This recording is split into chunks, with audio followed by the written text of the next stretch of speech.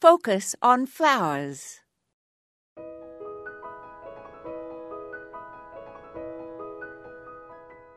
At last, we have come to the time of the year we have all been waiting for. We finally have, or soon will have, flowers in our gardens. Some of us have already cut branches of flowering quince and forsythia in bud and brought them into the house, where the warmth forces them to bloom earlier than they would have outdoors. Use 2 tablespoons of bleach for each gallon of water at room temperature to discourage the growth of bacteria.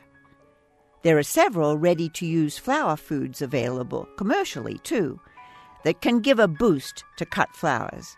However, a pinch of sugar in the vase is an easy alternative. Remember that whether you pick flowers from your garden or buy them, all arrangements benefit from the flowers being conditioned first. Recut each stem, remove the lower leaves, and place the flowers in a large container about 3/4 full.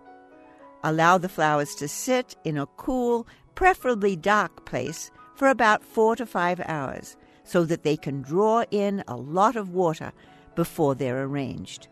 Cut off the stamens of lilies, as the pollen will stain whatever it touches.